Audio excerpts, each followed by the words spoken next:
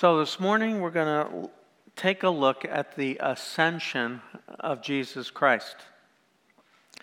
That event which we just read about, where Jesus is lifted up into heaven. Now, when you look at the Gospels, the Christmas story, the birth of Christ, and then the Holy Week, his death and resurrection, get an awful lot of attention in the Scriptures.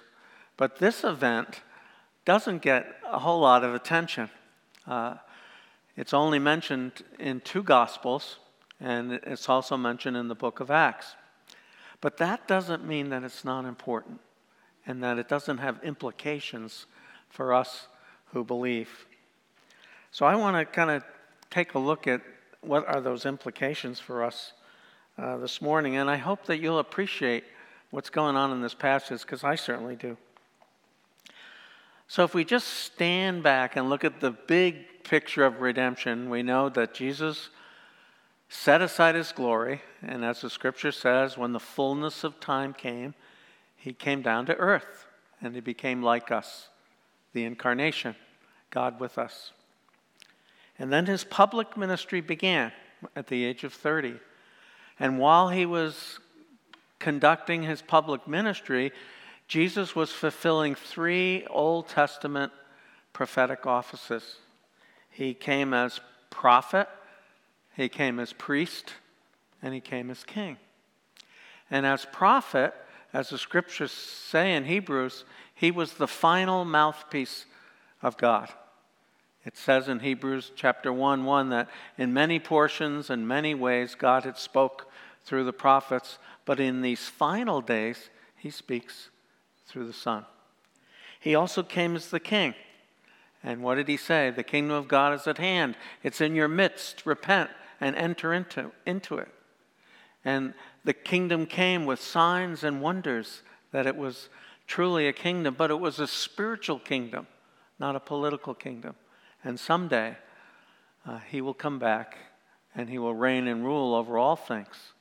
But this spiritual kingdom is continuing to grow throughout the earth as more and more people submit to the king in his reign and rule. But he also came as a priest. And what a priest does is, in the Old Testament, he represents God's people before God. He's the mediator between God and people. And the high priest had 2 major functions: atonement, that's sacrifice for sins, and then intercession, prayers. And so I want to kind of take a look at this priestly role of Jesus in this passage, because it's also a tip-off of what Jesus is doing right now in heaven. And I hope that you'll be encouraged, because Jesus, yes, is sitting on the throne at the right hand of the Father, but he is not idle.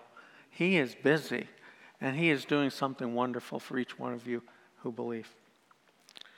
So what this passage does, Luke 24, is it really helps us answer a question: what was Jesus doing between the resurrection and his ascension when he goes to heaven? And as Marcy shared, and I loved her insight, that time period of 40 days was really a pretty cool time for the believing community, because Jesus was going around through Galilee and Judea and different places and just kind of showing up to pockets of believers. And they were just overwhelmed and encouraged. And this just went on and went on and went on until he ascended into heaven. So what was Jesus doing? And I think this passage summarizes it into four areas. First, he was going around giving proof that he had risen from the dead, that he wasn't a ghost, that he wasn't a spirit. He was a real person. The real Jesus, the earthly Jesus, had risen from the dead. The second thing he was doing is, and we saw that in our passage, he's opening up people's minds as followers to finally understand that all these Old Testament prophecies were fulfilled in him. He was it. He's the final one. He's the Messiah. He's the Christ. And everything points to him. And that his redemption, the plan of redemption was fully accomplished. The third thing he did was he gave his followers the Great Commission.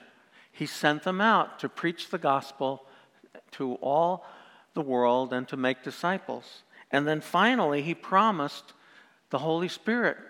And the Holy Spirit would come and give power to this Great Commission. And that's essentially what he was doing in those 40 days until he was ascended into heaven. So this passage talks a lot about two things. Jesus' function as in atonement as our high priest, and his function as the intercessor as high priest. And if you look at verses 36 to 46 in our passage, if you turn to it for a minute, in those 10 verses, Jesus is going to say a couple of things here about how his atonement has been satisfied and how the plan of redemption has been accomplished. And in those 10 verses, he moves along by, first of all, giving proof to his resurrection. And the literal hands and his feet and eating the meal in front of them, those are all tangible evidences that, look, I am really alive and I am not a ghost. And the reason that's so important is because the proof that Jesus actually died for sin and defeated sin, Satan, and the world, the proof of it, that it really happened, is in the resurrection. If he didn't rise, then it was all just a good story and we still have a dead man in the ground. But he proved that he did it by his resurrection. So that's why he's intentionally going around saying, look, I am alive. I am alive. It is accomplished. It's done. Everything that God the Father planned, I have accomplished.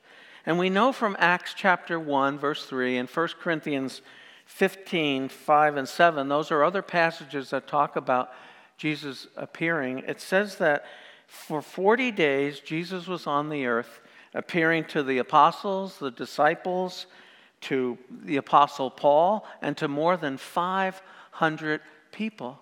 And so he was doing the same thing to all these people, showing them that he was alive. And the second thing he was doing was opening up their minds to the Scriptures. This is so important. He gave them the scriptural grounding to what had actually happened, that he would take them through these many overview Bible studies and show them from the law, the prophets, and the Psalms, that all of those messianic prophecies were fulfilled in him. I am who I am. I have accomplished redemption. And he opened up their minds, and as the scripture tells us, it burned. They knew. They had conviction that the truth of God's word had occurred in their very eyes. And so then he tells them now the gospel can be preached. Why can it be preached with confidence? Because it's grounded in his death. If Jesus did not pay for sinners' sin and guilt and condemnation, then we have nothing to offer people. But the very fact that he did, that the holiness of God, the righteousness of God, the justice of God is satisfied and everything has been accomplished, we have something to offer people that's real. That if you repent and believe, you will be totally forgiven and you will receive eternal life. The connection between the atonement and the preaching of the gospel is here in this passage. So we have a real gospel to offer people. We have real hope because Jesus died and rose from the dead. If that did not happen, we'd have nothing to say to people at all. And then he goes on and talks about the Holy Spirit, because the Holy Spirit is the one who gives people power, courage, boldness to do what Jesus has called them to do. And that's why he said in Acts 1:8, another parallel passage to this event, that you shall receive power when the Holy Spirit comes upon you to be my witnesses, to tell about my death and resurrection and the offer of forgiveness to Judea, Samaria, and the remotest parts of the earth. So all of Jesus' priestly work here is tied up in this passage.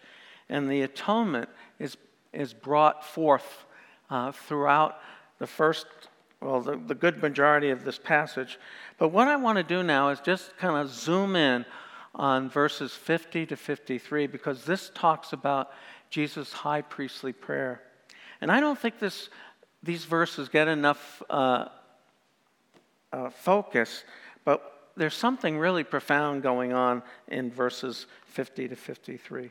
So what's happening? Jesus leads his disciples to a little town called Bethany, about 1.5 miles or so outside Jerusalem, and he finds whatever this spot was, and he gets into the posture of the high priest, and he lifts up his hands. And that was the posture when the high priest would give blessing to the people.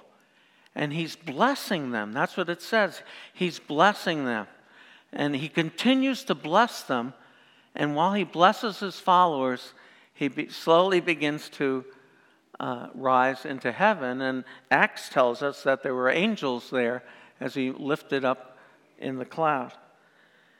So what I want to do is I want to figure out, what is this prayer? Like, what's the blessing? Because if there's a blessing here for his disciples, I want it, right? And don't you want it? And it's a tip-off of what Jesus is doing in heaven, because he continues to do the blessing while he goes up. And what we're going to see in various passages in the New Testament in just a minute is that he's actually giving us a blessing, and we'll see what that is in a minute.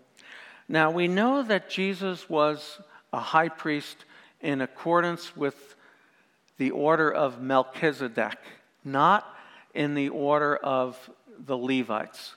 And this is a very important distinction that I want to bring out, because one is heavenly, the other is earthly. One is forever, one is temporal. One is earthly, and one is in heaven. And Jesus was in the order of Melchizedek. Now, this guy Melchizedek is kind of a mystery kind of person in the Old Testament. We know that he appears to Abraham when Abraham is coming back from a victory over the 5 kings that attacked him, and he blesses Abraham. And the scriptures tell us, and we're going to look at this in a minute in Hebrews 7, so if you want to jump to that, you'll be with me when I read it. But that this passage in Hebrew tells us a lot about Jesus and Melchizedek, and that Melchizedek did not have a father or a mother. He had no genealogy, he had no beginning, and he had no end. He was very much like the Son of God. And many scholars think that Melchizedek was an Old Testament Christophany, or appearance of Jesus Christ in the Old Testament. So if we turn to Hebrews 7, I'm going to read for you the first 7 verses. And what I want you to look at and notice is the repetitive phrase here of blessing, because Melchizedek keeps blessing Abraham. And if Jesus is following the order of Melchizedek, the same thing is happening in our passage in verses 50 to 53. He's blessing the disciples. And what we're going to see in a few minutes is that in heaven, he continues to do the same thing. It's really, really fascinating to me and so encouraging. So Hebrews chapter 7 says this: "For this Melchizedek, king of Salem, priest of the Most High God, met Abraham returning from the slaughter of the kings, and he blessed him." Just want you to hang on to that. "And to him Abraham gave a 10th part of everything he had. Melchizedek is first of all, by the translation of his name, King of Righteousness, and also King of Salem, meaning the King of Peace." So he's the King of Righteousness, the King of Peace. "He is without father or mother, without genealogy. He has no beginning of days nor end of life, but resembles the Son of God and continues as a priest forever. See how great this man was, to whom Abraham the patriarch gave a tithe of his spoils. And those descendants of Levi who receive the priestly office have a commandment from the law to take tithes from the people, that is, from their brothers, though these also are descended from Abraham. But this man, that's Melchizedek, who does not have his descendants from them, receives tithes from Abraham, and he blesses him who had the promises. So it is beyond dispute that the inferior, that's Abraham, is blessed by the superior Melchizedek. So you see Melchizedek and Abraham blessing, and Jesus follows in the order of Melchizedek. Now, my question is, what is the nature of the blessing? Can we get any clarity, any help as to what it is that the high priest is praying for Abraham, and Jesus, as now our high priest, is praying for us? And the Lord led me to Numbers chapter 6, which is the prayer of blessing that God gave Aaron for the nation of Israel. And that's in Numbers 6, verse 22 to 26. If you'd like to read that, you can. I think it's going to be up there on the screen in a minute. But anyway, Numbers 6, 22 to 26. It's just beautiful. It says, "The Lord told Moses this, 'Speak to Aaron and his sons and tell them that you shall bless the people of Israel.' And so this is what you are to say to them.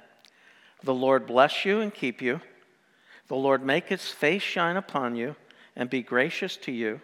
The Lord lift up his countenance upon you and give you peace.'" Now, how do we, dissect this or understand it? For me, as I observed this, I saw that there were three things that is in this blessing. It's a prayer of blessing for, one, God's presence, two, God's protection, and three, God's preservation. And what we're going to see in the New Testament in a minute, Jesus prays for the exact same things in his priestly prayers. So there you go. It's like, you want to know what God's doing for you right now? He's praying for those three things for you. This is really cool. So, verse 24 and 26, what do we see? It says, "Make his face shine upon you, and the Lord lift up his countenance upon you." These are parallel thoughts or repeated thoughts, and they're basically saying for God's gaze to fall on you. It's God to shine on you, which is essentially to experience God's presence. The second thing we see is the idea of protection. And what do we see in this blessing? The promise that I will be gracious to them and I will give them peace. Grace and peace.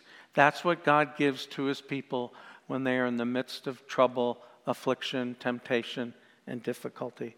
And then the final thing is preservation, where it says, "The Lord will keep them." And that's what we see, that God never abandons and lets go his people. He will always hold on to them. He'll always watch over them. He'll keep them and preserve them to the end. And after Jesus ascends to heaven and sits at the right hand of the throne of God, he continues to pray for these very things: presence, protection, and blessing. So let's take a look at that. Now I'm going to have you jump around a little bit in the scriptures because that's the only way I can substantiate what I'm saying. So you're just going to have to hang with me and go with it. So the first place we see this prayer of presence is in John chapter 17. And John chapter 17, as you know, is called Jesus' high priestly prayer. And Jesus is praying this probably in the upper room or outside the upper room on the night before he was arrested and died.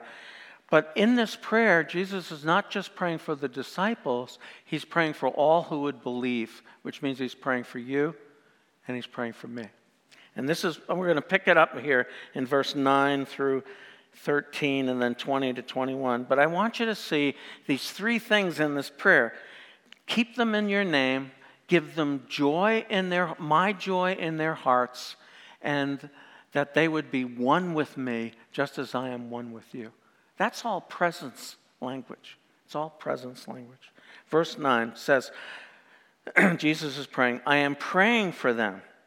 I am not praying for the world, Father, but for those you have given me, for they are yours.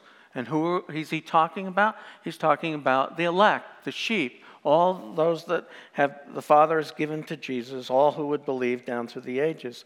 He says, all are mine, and yours are mine, and I am glorified in them. And I am no longer in the world, but they are in the world, and I am coming to you, Holy Father. Keep them in your name, which you have given me, that they may be one, even as we are one. And while I was with them, I kept them in your name, and whom you have given me. And I guarded them, and not one of them has been lost, except the son of destruction, that the scriptures might be fulfilled. But now I am coming to you, and these things I speak in the world, that they may have my joy fulfilled in themselves. That's presence. Then in verse 20 to 21, we see where Jesus extends his prayer, and he says, I do not ask for these alone, or these only, but I ask for those who will believe in me through their word. And that's what happened as the church expanded. Testimony and preaching and conversion, and testimony and preaching and conversion. So I pray that they all may be one, just as you, Father, are in me and I in you, that they also may be in us, so that the world may believe that you have sent me. That's presence language, to experience the presence, oneness, and being kept in the Father's name. And then we see Jesus praying for our protection. And here I want us to jump to Romans 8. Now, when Pastor Bill preached a sermon series in Romans 8 of God being for us, we came across this passage in verse 33 and verse 34 of Romans 8. And it's a really marvelous section of this chapter, because Paul is raising rhetorical questions. That is, he's raising a question that the answer should be obvious. And the answer to all these questions is no, no one, nobody. Okay, so you just keep that in mind. No, no one, nobody. And this is what he raises the question, verse 33. Who shall bring a charge against God's elect? It can't be if it's Satan, no. If it's somebody else, no. If it's your failing conscience, no. There's nobody who can accuse you or charge you. Why? He goes on. Because God is the one who justifies. He made us right with himself. How did he do it? Here it comes, verse 34. Who is to condemn you? No one, nobody, nobody. Christ Jesus is the one who died, and more than that, who was raised, and who is at the right hand of God, indeed interceding for us. So here you have two things. Jesus, as the high priest, is holding forth his atoning work, his death and resurrection, and also interceding for you, so that anytime you are attacked, condemned, accused, persecuted, whatever, Jesus is right there protecting you. Can you see it? This is great. You say, where's the blessing? That's the blessing. That's part of the blessing. Then we go on, verse 14 and 18 of Hebrews chapter 2. And Jim actually quoted part of this when he was giving his call to worship. And Hebrews is wonderful because there's a lot of passages in the book of Hebrews that talks about Jesus interceding for us. But in chapter 2, verse 14 to 18, we pick up this conversation by the writer.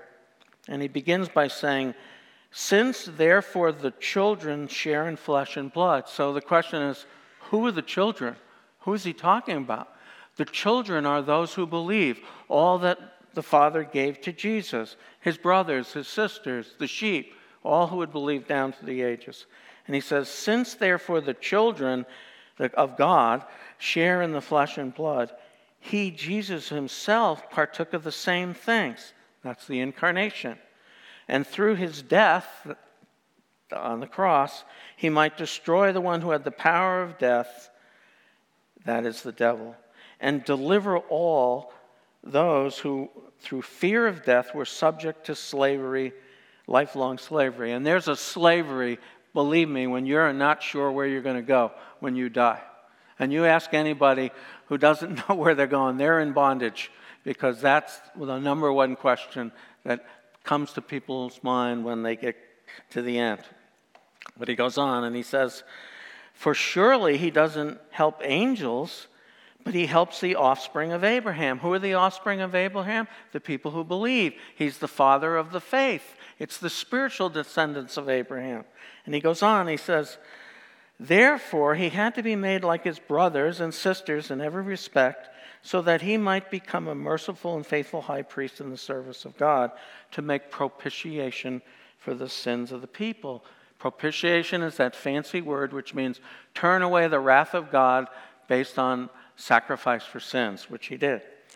And because he himself suffered when he was tempted, he is able to help those who are being tempted. So when you're being tempted, you're being attacked, you're being persecuted, Jesus is going to come to your aid and protect you. Here we see presence, protection, and then preservation. Last one is Hebrews 4, verse 14 to 16. Another work of Jesus Christ as our high priest for our protection.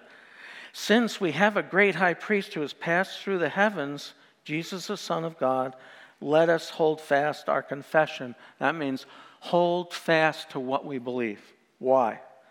Because we do not have a high priest who is unable to sympathize with our weakness, but one who in every respect has been tempted or tested, depending on how you look at that word, as we are, yet without sin. Let us then with confidence draw near to the throne of grace, that we might receive mercy and find grace to help in time of need. Remember the prayer of Aaron, grace and peace. Here we see the same thing. Jesus is going to give us grace and help in our time of need. A prayer of protection. And then finally, the prayer of preservation. This means, am I going to make it to the end? What if massive persecution comes out against the church right now in America? Am I going to remain faithful? I feel all these doubts sometimes. I feel all these struggles. Am I going to make it? That's a question every Christian asks. Well, when you hear this, you'll know why you're going to make it, okay? Verse 25 of Hebrews 7.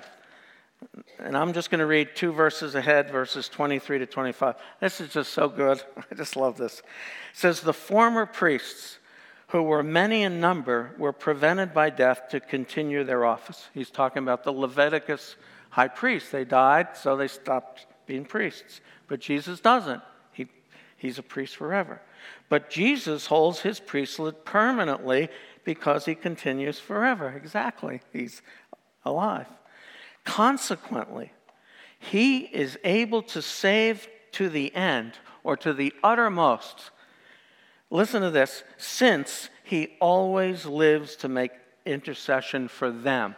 Who are them? The believers, those who trust in him. He's always praying for you and me that we would not fail. Do you see what a blessing that is? So when you're weak and you're ready to quit and you're ready to give up, just say, Jesus, I know you're praying for me. Let me feel your prayers. I need your strength. This is the blessing that we have as his people. It goes on. Hebrews 9, 24 to 28, another great passage about Jesus' intercessory work on our behalf. For Christ has not entered a holy place made with hands. He's talking about the holy place in the tent of meeting, or the holy place in the temple. But now he is entering, which were copies of the true things, but he enters heaven himself, now to appear in the presence of God on our behalf. He's your advocate. He's your lawyer. He's your go-to guy. He's your people. He's your one that stands in your place, and that's what he does. And so what does he do when he stands before God? This is what he does. Nor was it to offer repeatedly as the high priest enters the holy place year after year with blood not his own, for then he would have to suffer repeatedly since the foundation of the world. But as it is, he appears once for all at the end of the ages to put away sin by the sacrifice of himself. He offers his sacrifice on the cross for you who believe continually, continually, continually, continually, continually, continually. How many times? Continually before the Father. And it goes on. He says, and just as it appointed for a man to die once, and after that comes judgment. So there's going to be a judgment, friends. And if you're not in Christ this morning, you are going to stand before that judgment. But here comes the good news. And this is it. Christ, having been offered once to bear the sins of many, will appear a second time, not to deal with sin, but to save those who eagerly await him. So if you're in Christ, what are you going to get? You're going to get final salvation and not judgment. And that's part of his preservation for us who believe. And then finally, I'll just throw this one as a bonus. I'm sorry. Hebrews 12, verse 2. The writer of Hebrews says, look to Jesus, the founder and perfecter of our faith. You can't gloss over that, because that means the author and finisher. It's the one who started this whole thing as he drew you. God drew you to Jesus, and then the finisher, he's the one who completes it to the end.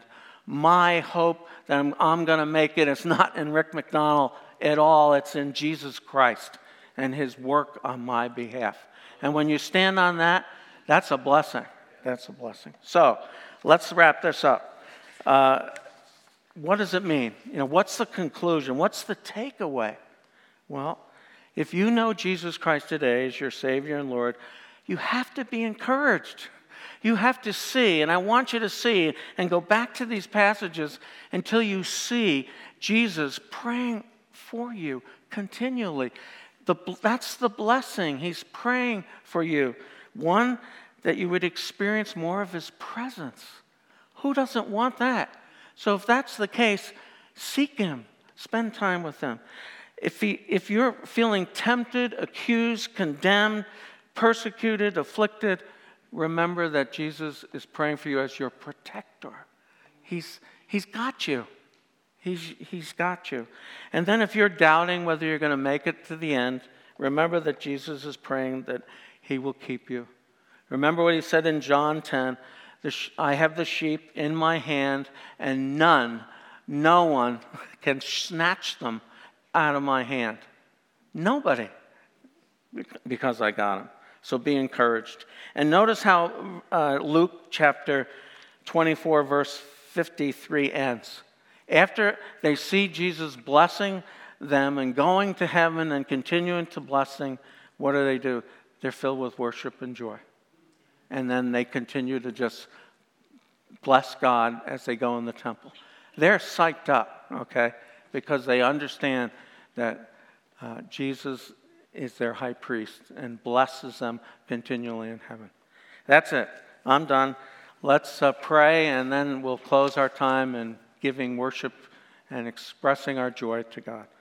Lord, thank you so much for this time of year to celebrate your death and resurrection. And the wave just keeps moving forward, the wave of the ascension, and all these wonderful things that have been set in motion because Jesus now reigns and rules and blesses us as his people. Thank you so much.